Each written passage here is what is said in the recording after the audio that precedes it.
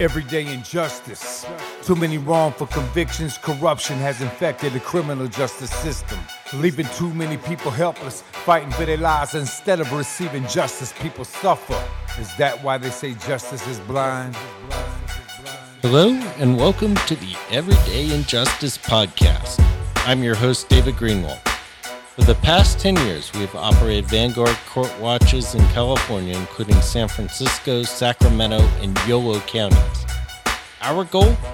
Expose everyday court injustices, and now, more broadly, shine a spotlight on injustices in the entire criminal justice system, in the form of wrongful convictions, police and prosecutorial misconduct, and mass incarceration. This podcast hopes to take it a step further and highlight criminal justice reform on a national level. Everyday injustice.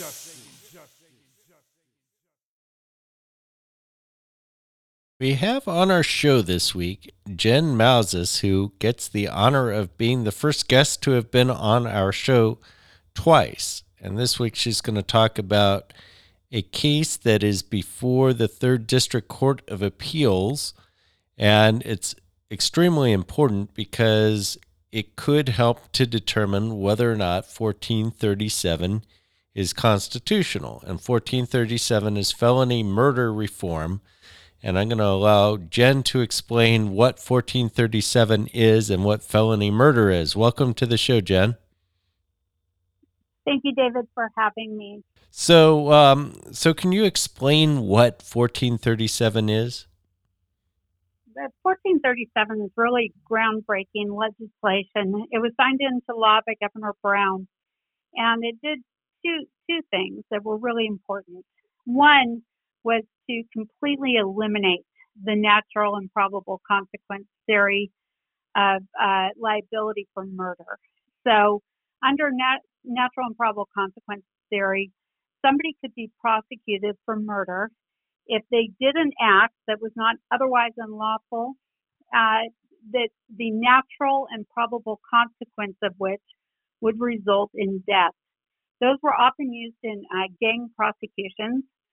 In one case I had, there was a verbal argument between two groups of gang members, the Stars and the Geta gang members in Sacramento County.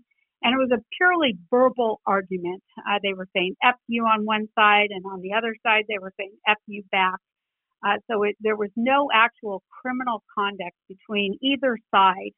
It was in the hallway of a Holiday Inn Express. And so you have two groups just telling each other off. And one person out of one group who was at that time high on cocaine decided, as the other group was leaving, to shoot down a stairwell as the other group was leaving.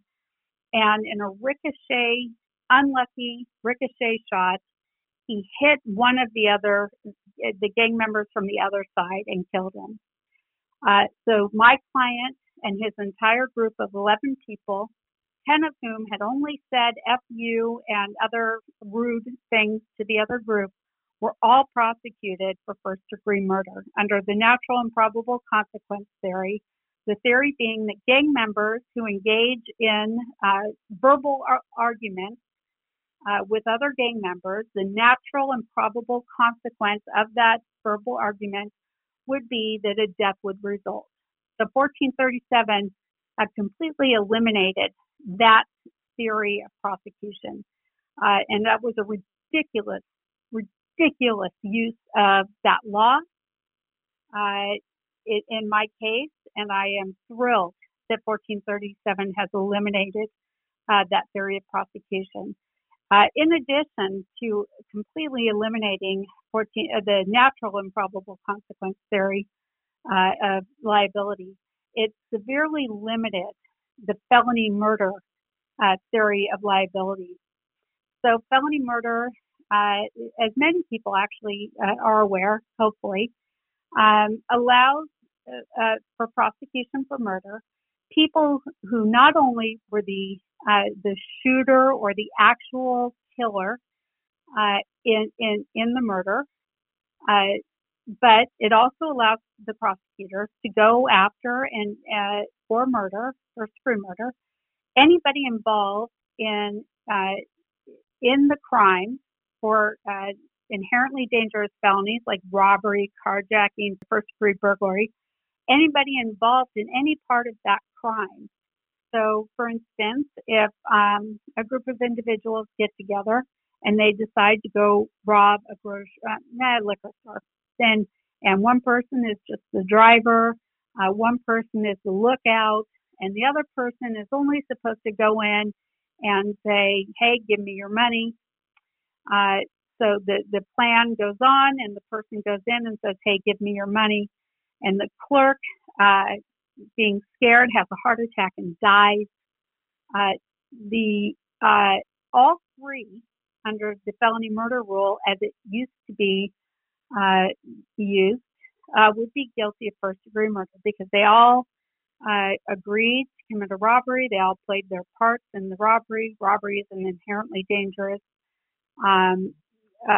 crime, and so they did not, under the old law, have to know that a death would result. They did not have to plan for a death to occur. They did not have to take any part in the actual death in order to be guilty of first-degree murder. The law would impute the intent to kill from their intent to commit that inherently dangerous felony. So now, under 1437, you cannot be prosecuted for the felony murder rule unless you acted with reckless indifference to human life. You have to play a substantial part in the underlying felony. It has to be one of the inherently dangerous felonies, and you have to play a substantial role in that underlying felony. And you have to act with reckless indifference to human life to be prosecuted for murder if you are not, in fact, the actual killer. So it really limits the number of people who now can be prosecuted under that felony murder theory. It completely eliminates, in my scenario that I just gave, the driver, because even though the driver did participate in the underlying felony, the driver didn't act with reckless disregard for human life just by driving. In fact, he had no idea a death would occur, and probably didn't know that a death occurred probably until after the fact. Same thing with the lookout person. And maybe even, not the actual person that went in the store, because the person died of a heart attack. Now, if that person then called 911 and said, "Hey, I came in the store, I asked him for his money and he just had a heart attack," there would be a real issue as to whether that person was the actual killer. And there would be definitely an issue as to whether that person acted with reckless disregard of human life. So 1437 severely limits who now would be prosecuted under felony murder. So I think that was a really good explanation of 1437. And what you can see is that under the old law, it was wide open to basically punish people very severely for very minor roles in the actual killing of somebody.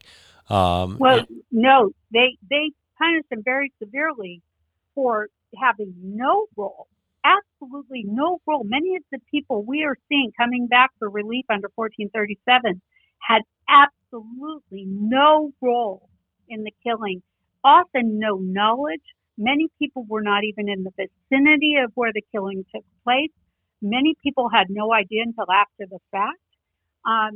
So not only they played no role, and it was the abuse by prosecutors across the state that required a change in the law, because prosecutors could not exercise self-control when it came to the application of the felony murder rule.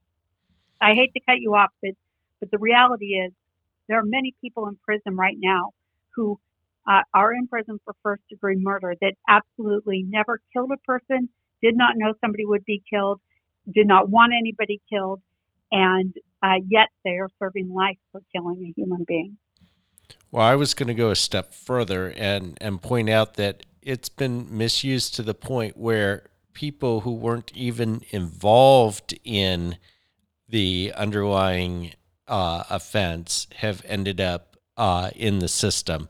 And so we've seen, looking at wrongful conviction cases, people that are completely innocent who somehow get dragged into these things using felony murder. Yeah, go ahead. Right. Well, at least in theory, the prosecution does have to prove and did have to prove in each case that the person did participate in the underlying felony in order to prove the felony murder case. So for each person who is currently in prison, either they pled to the robbery, the carjacking, the residential burglary, whatever the underlying inherently dangerous felony was, or they were convicted of it at trial. They may be wrongfully convicted, but they were convicted. They had to have been in order for felony murder to have applied. But there's no doubt in my mind that there are people who are wrongfully convicted and thereafter had the felony murder rule applied to them. And so you have somebody who's wrongfully convicted of underlying felony, and then having been wrongfully convicted of that felony, had the felony murder rule applied to them. And now, instead of being, serving 8 years for, a robbery or a carjacking, they're now serving 25 to life, because instead of serving the sentence for that underlying felony, they get the double whammy. They get the 25 to life because the felony murder rule applied because somebody died in the course of that underlying felony. And that is a travesty. Move on to the Davidson case. So what was the underlying issue in the Davidson case, the crime that occurred? Well, in Mr. Davidson's case, there are a number of people that were involved, some of whom are still involved in the case, some of whom are not. The actual killer, Mr. Baccaro, is currently very close to going to jury trial in that case. A number of other people, Mr. Adams and Mr. Lopez and some others, are still pretrial for various reasons. Currently, Mr. Lopez and Mr. Davidson are before the Third District Court of Appeal regarding the issues you discussed, which is constitutionality of 1437 and also applicability, whether they are entitled to relief under 1437. The facts of his case are, a little convoluted, but essentially this. There was a group in basically the Placerville, El Dorado area, California, that wanted to sell marijuana. They contacted a different group, mostly based out of South Lake Tahoe, that wanted to buy marijuana, approximately 100 pounds of marijuana. Those two groups wanted to get together for the sale of that marijuana in South Lake Tahoe at a Beverly Lodge in South Lake Tahoe. Mr. Davidson had met the people who wanted to sell the marijuana the day before when they were packaging it. In fact, there had been an attempt to sell it the day before that kind of fell through. The next day, they tried to sell it again, and Mr. Davidson went up there for the marijuana sale. Mr. Davidson really had not much to do with it. He was just driving with some of the other guys involved in the sale. Other individuals went into this motel room for the purposes of consummating the sale, and two individuals who were not in the vehicle with Mr. Davidson decided that they wanted to rob some individuals in that motel room of the marijuana or the money, either one. They went into by the car where the couple of the individuals were, and they tried to grab their bag, and they didn't know, again, if it contained the marijuana or the money, but they tried to grab the bag. The victim pulled a gun on those two individuals, and a argument and fight ensued. And one of the, Mr. Vaccaro, ended up shooting the victim. Mr. Davidson, while this was all happening, was in a parking lot where he could neither see or hear anything that was occurring, and had nothing that he could do to either stop, assist, help, nothing. I mean, he did not know that there was a robbery occurring at that time. And only thereafter, Mr. Vaccaro runs out and tries to get in Mr. Davidson's car, and ultimately does. Of course, Mr. Davidson doesn't know that there's been this homicide. They go to a motel and ultimately leave. So the issue is whether, one, Mr. Davidson played a substantial role in the underlying felony. And it is our position he did not. He did not know there was going to be a robbery. He went up there for the sale of marijuana. He did not go up there for the robbery of marijuana. Two, whether he acted with reckless disregard of human life. And not being anywhere in the area of where the homicide occurred, not having anything to do with its commission or even knowledge that it occurred, he did not and could not act with reckless disregard for human life. So under that test, that 1437, which is, if constitutional, is now the law, he cannot be prosecuted under that felony murder theory of liability. And there's no other murder theory of liability for which he can be prosecuted. So it's our position, and what is before the Third District Court of Appeal, that he cannot be, his case must be dismissed. He can no longer be prosecuted. And so that's where we're at there. Now, the DA disagrees with that view of the case, and we'll get into constitutionality in a minute, but they argue that he's more culpable than you're arguing. Well, I mean, they're going to argue what they need to argue.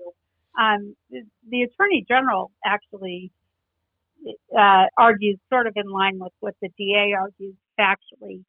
You know, they think that somehow because Mr. Davidson was with some of these folks the day before, he must have pointed them out so that Mr. Vaccaro knew who had the drugs or the money.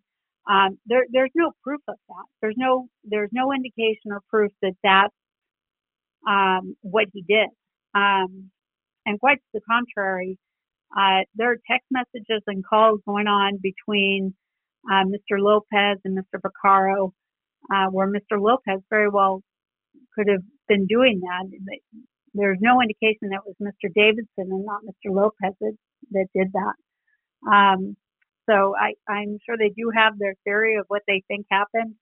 Unfortunately, they don't have any evidence that would support that theory.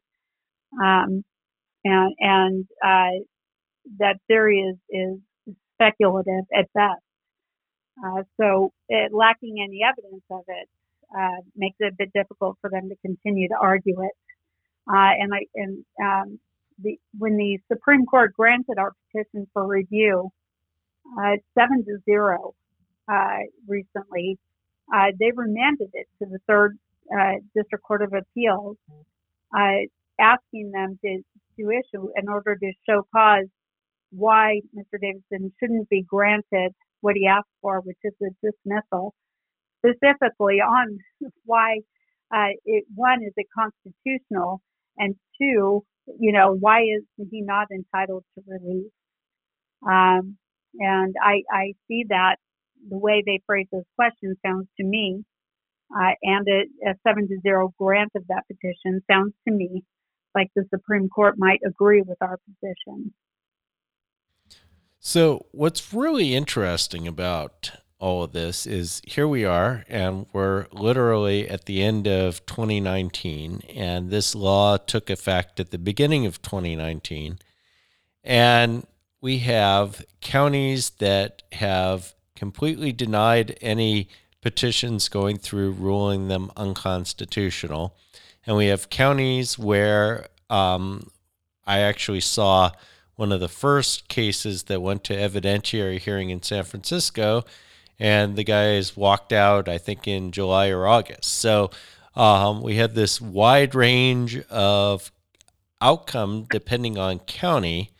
And the question is hinging on constitutionality. What is the issue that the DAs are arguing makes this unconstitutional? What they argue, in my opinion, disingenuously argue, and I base that on a couple things. I think it's disingenuous because they were fully well aware of this legislation prior to its passage and never once brought up constitutionality. I believe it's also disingenuous because they have proffered a letter that purportedly is from the Legislative Council regarding 1437 when they know that letter is in fact regarding other legislation, and they proffered it in many courts in this state to support their theory that it's not constitutional, all the while knowing it was not proffered for the purpose for which it was intentionally supposed to be written. In other words, it was a letter that was written regarding another statute, not 1437, yet they proffered it to courts in this state, up and down this state, saying that it was written regarding 1437. And I believe they did that knowingly. So I say they argue very disingenuously for a reason. So they're disingenuously arguing that it unlawfully changes Proposition 7, and it unlawfully changes Proposition 115. They argue that if it is true that if you change Proposition 7 or 115, it requires a supermajority, not a majority. Their problems with that is that it does not change Proposition 7 or 115. And if it did, that the legislative analysts would have keyed 1437 as legislation that required a supermajority before it passed. Legislative analysts who are more knowledgeable in the law than DA's offices, who are charged with trying cases in the Superior Court and have no understanding whatsoever about laws and how they're passed, but who pretend to have that knowledge now. The legislative analysts would have seen this as requiring a supermajority. They didn't, because it does not change or alter Proposition 7 or 115. So they are arguing it's unconstitutional, but it's a disingenuous argument at best.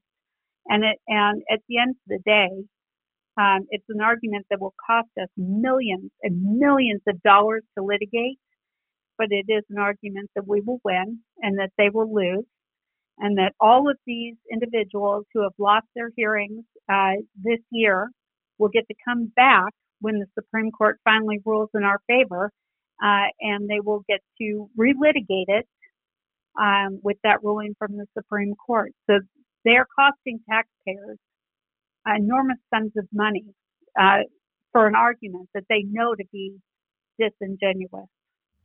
And we have evidence that it's headed in that way. So the 4th District last month in 2 cases ruled it constitutional, and the Attorney General has issued an opinion, actually first time in your case, where they argue it's constitutional. And they continued. So when I filed my first writ in Mr. Davidson's case, they answered my writ. At the same time, by the way, they answered Gooden down in the 4th And they agreed in my case and in Gooden. At the same time, they filed it simultaneously, and they said, we agree with you. It is constitutional. And we knew that the Attorney General believed it was constitutional. They just hadn't officially announced that. And they are the chief prosecutor of the state of California, and they agree with us. And they will not take a position that's unconstitutional for one reason and one reason only. It is constitutional.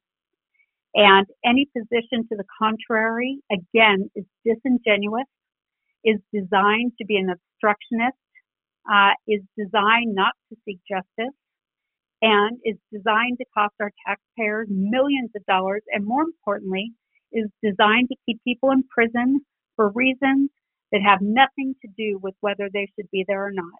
It is mean-spirited, and it is awful, and they should be ashamed of themselves.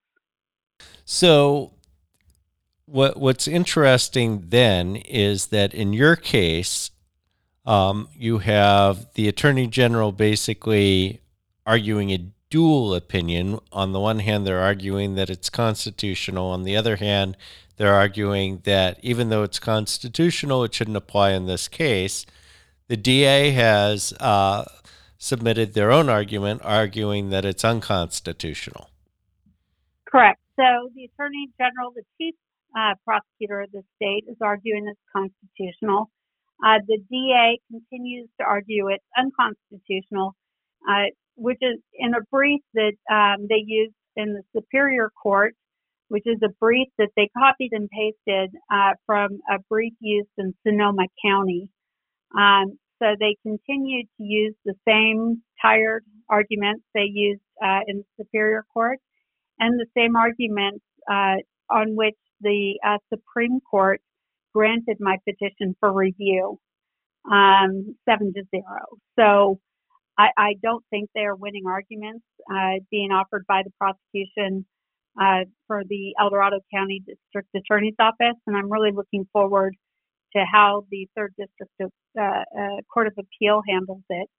And quite frankly, if the Third agrees with the El Dorado County District Attorney's Office, we'll seek review in the Supreme Court. Ultimately, as I said before, we expect to prevail. And it was really interesting. So over the summer, I was in San Francisco court, and they rejected any constitutionality issues. They went straight to an evidentiary hearing. I watched the evidentiary hearing. It was really interesting because the DA basically still has the burden of proof in this case. So they have to prove beyond a reasonable doubt that these guys, whoever is involved, actually were major participants or acted with reckless indifference to human life. And then in November and December, I've been in Yolo County, and the DA, a couple of days after the rulings out of San Diego, said, "Well, we have to look at the ruling, but we think we're going to writ it." And then in December, the judge in Yolo County said, "Okay, it's constitutional. It's the ruling from San Diego is binding on us." And the DA said, "Well, give us some time because we're probably going to writ it." So in Yolo County, they are still questioning whether or not it's constitutional in the DA's office. And what I found even more ironic than all of that is that there was a memo that came down from Judge Cousins, a retired judge up in Placer County, basically saying, well, the San Diego decision is the law of the land, and the deputy DA in Yolo County is the son of Judge Cousins, and so he didn't see eye to eye with his father. Right. Well, I have seen some discussion regarding whether, in fact, it is the law of the land, because they can take it up. They can take that decision up to the Supreme Court. If the court grants review, then it is not binding, So there is some issue because it's not final. The decision's not final in terms of whether it either side wants to take it up. So, I don't think that's completely settled as to whether it is binding on every court. I certainly think it's a step in the right direction. I think they're correct. I mean, I think they're legally correct. And I think any court looking at this issue should find it constitutional because it is constitutional. And I, again, believe it's disingenuous and weak arguments being made by the prosecution.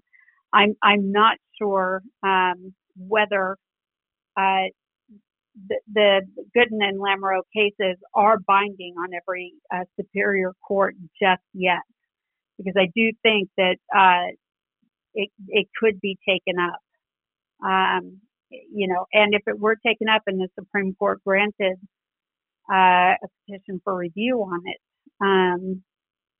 under Supreme Court rules, that would limit the use of those cases until the Supreme Court rules on it. And are you expecting that this is ultimately going to go to the Supreme Court and they're going to end up being the final word? It has to. It has to.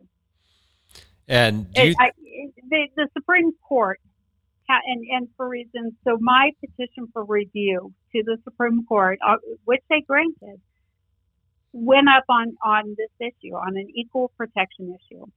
If my client was in his home county, his case would not be proceeding to trial. It would be dismissed because they have found 1437 constitutional.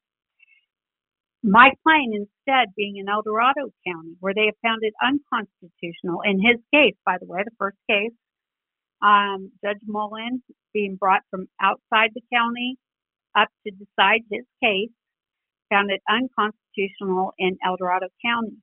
So in El Dorado County, they found it unconstitutional, and now he's facing a special circumstance murder case. So same person, same facts. In one county, he'd have a dismissal. In another county, he's facing a special circumstance murder case.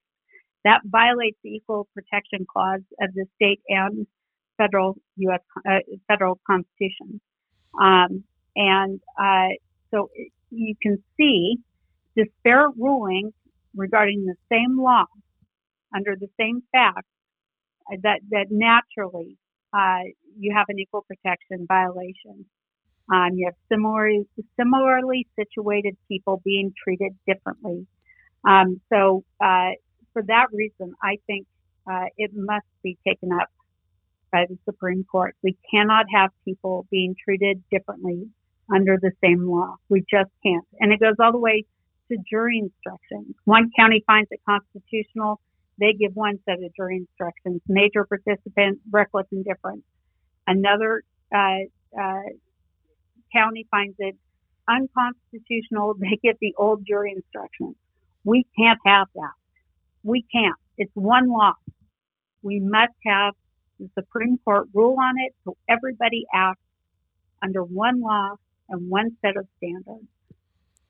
And this is not a small deal. I mean, this guy is sitting in jail for a crime that at least, it looks like under current law he hasn't committed. And it's a huge deal. It's a huge deal. He's been in for several years, right? Yes. And I'm contacted regularly by people all over the state. And my heart breaks for every single one of them. There's a lot of people who are sitting in jails and prisons all through the state that we're paying for, and they are suffering, and that shouldn't be there. And that just isn't right. And my heart breaks for all of them. My heart breaks for Harvest. My heart breaks for his mother. And I just wish I could make it stop. And do we know when this is going to go before the third? Well, all the briefing has been submitted. And that was all submitted by the 23rd of this month. So now we're waiting to hear if they want to hear oral arguments. So, right now it is before the 3rd. Now we just want to hear what they want to do with it.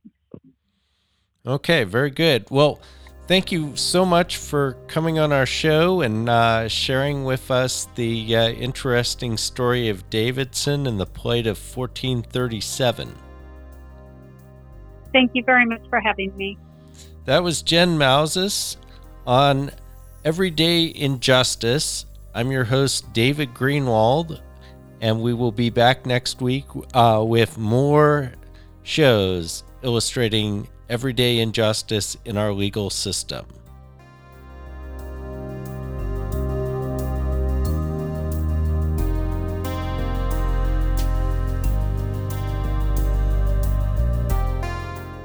Thank you to George Powell and Norman Mousequake Barrett for the use of our opening, Everyday Injustice. You can see more of George's music at www.justiceforgeorgepowell.com. That's Justice for George Powell, all one word, .com.